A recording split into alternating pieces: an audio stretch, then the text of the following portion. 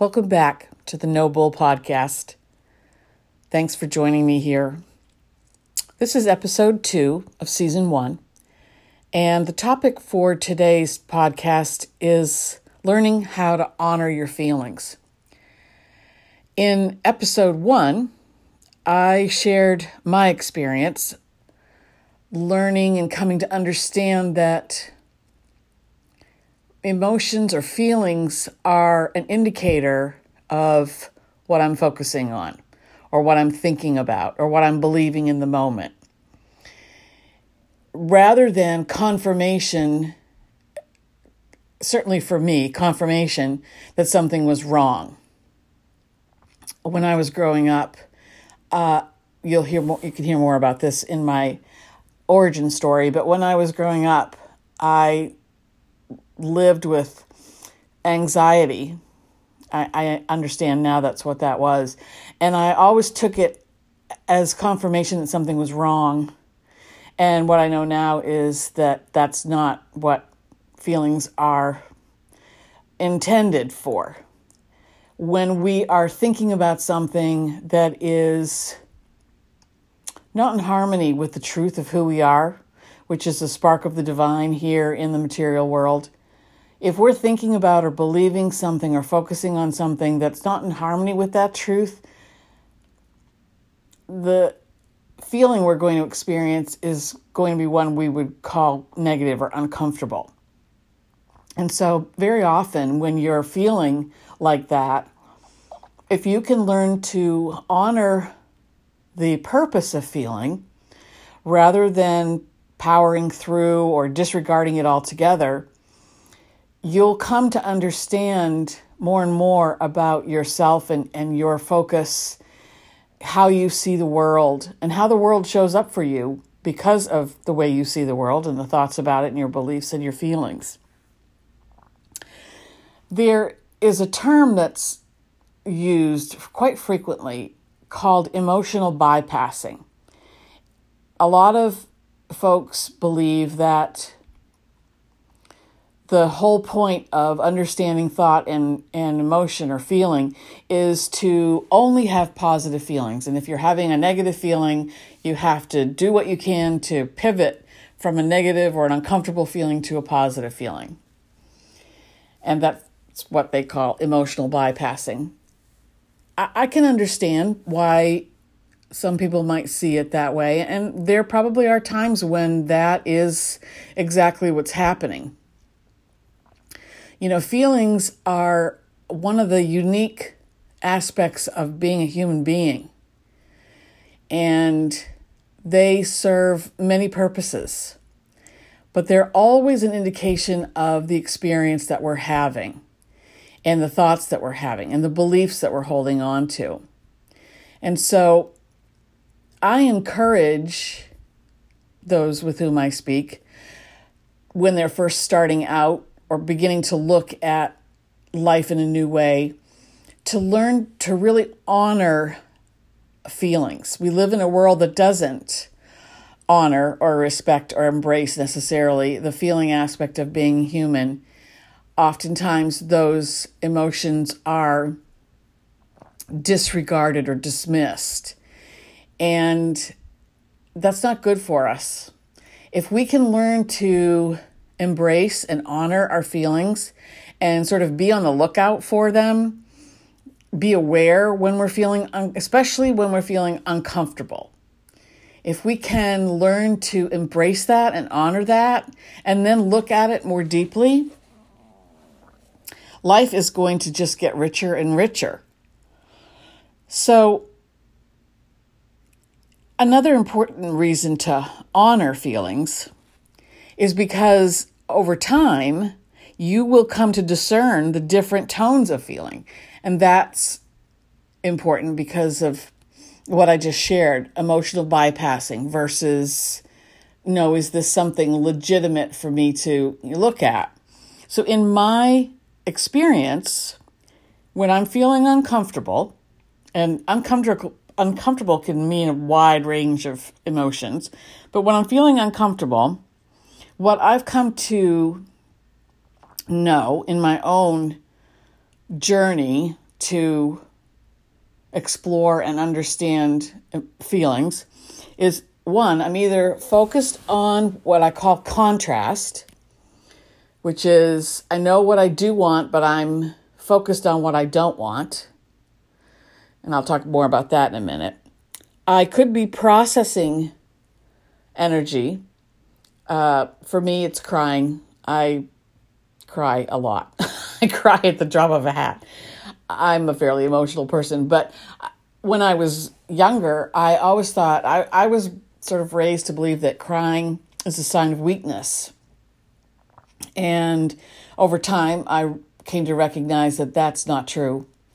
That in fact, crying is a way to process experience that I've had and feelings that I'm experiencing, and to release some old and pent up energy that doesn't serve me anymore. I did learn after a few years of allowing myself to cry, I started to pay attention to what I was thinking as I was crying. Was I, as opposed to saying the words out loud, like I'm so sad or I'm so upset or this is a terrible thing, whatever. Rather than saying it out loud, I was thinking it in my head. And so over time, I stopped doing that, and I would just allow myself to just cry, just let it out. I didn't have to accompany it with this, ongoing narrative in my head. I could just let myself have the experience of having a good cry. And when it was done, it was done. And those crying bouts, if you will, got shorter and shorter because I wasn't supplementing them with the narrative in my head.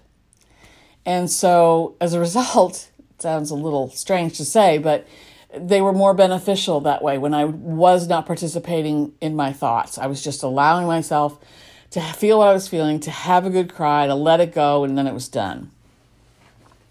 So again, learning to honor and embrace your feelings can either show you where you're focused on contrast, help you process your energy, and then the third thing is it allows a limiting belief to raise up to be healed, to raise up in your consciousness to be healed.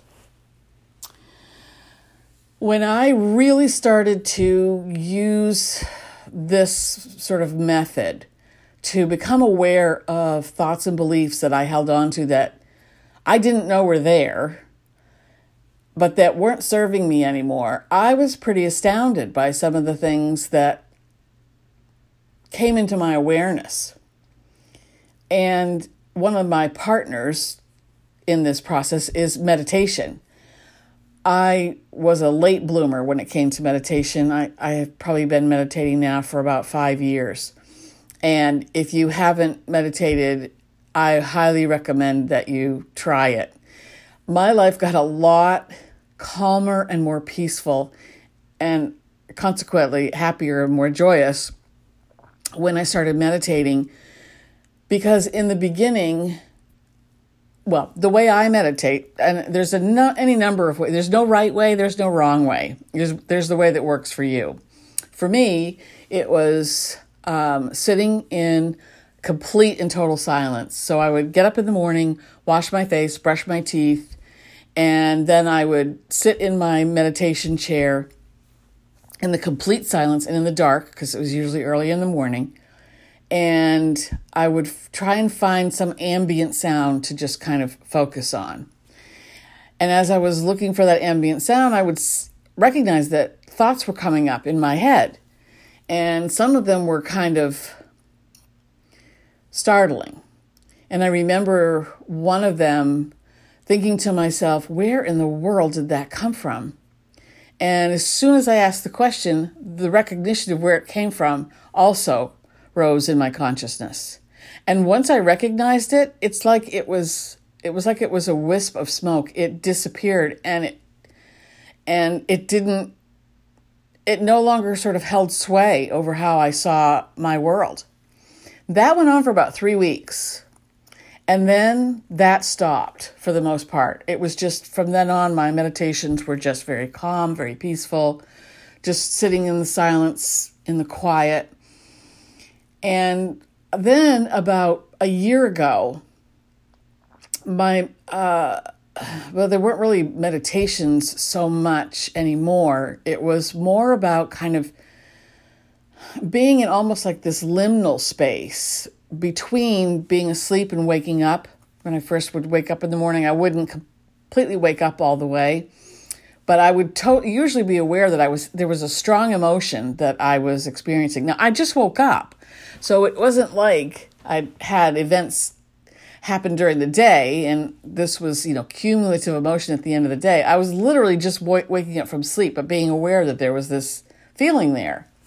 And so what I started to do, and I have to credit the pandemic, honestly, for a lot of this, because life had changed so much. I wasn't commuting every day. I was teleworking. I had a little bit more freedom and time during my day, and there was a lot less typical stress in my life at the time. And so I felt like I had like this safe space to explore these emotions that would arise.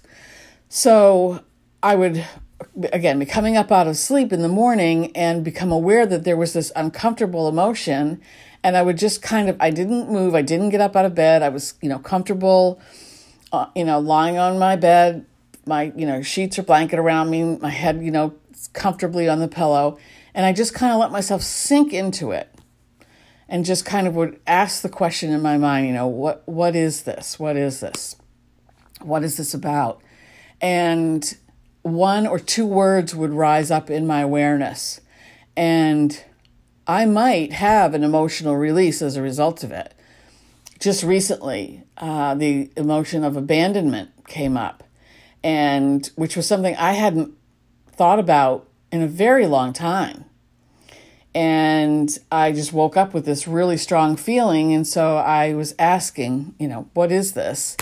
And abandonment was the word that popped into my head.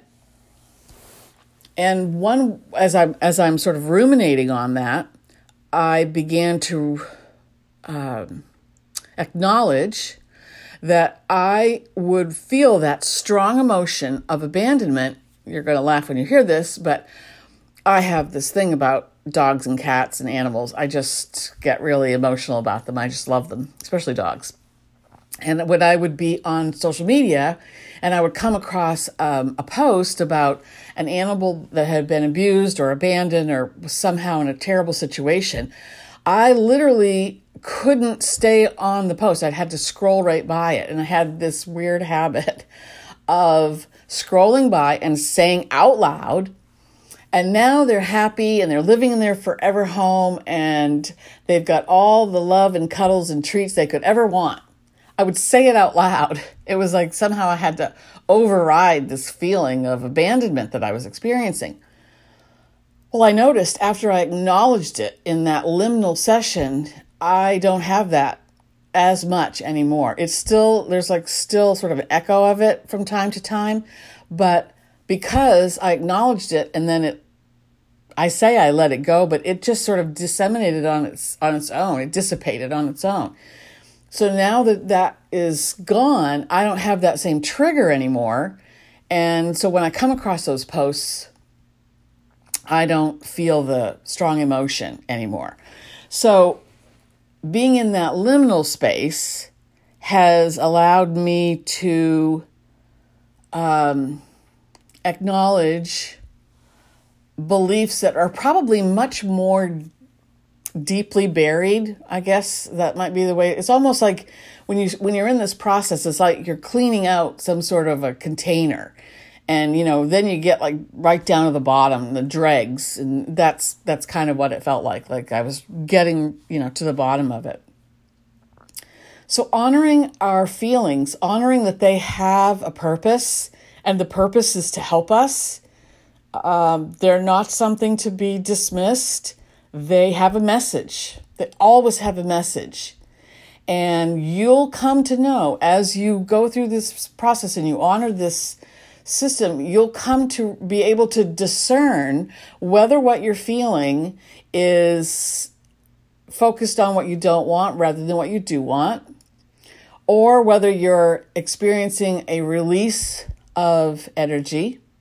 And sometimes that particular piece of it does involve sitting with what you're feeling. You know, it's that expression, sometimes it's okay to be not okay, rather than the emotional bypassing of it's okay, everything's okay, it's always okay. Sometimes the best thing to do is to sit with it. Just let it be. And sometimes, you know, it'll take a day or two or three sometimes. But it has to be okay. Sometimes you've just got to let it be okay. You know, this is where I am right now. And it's okay.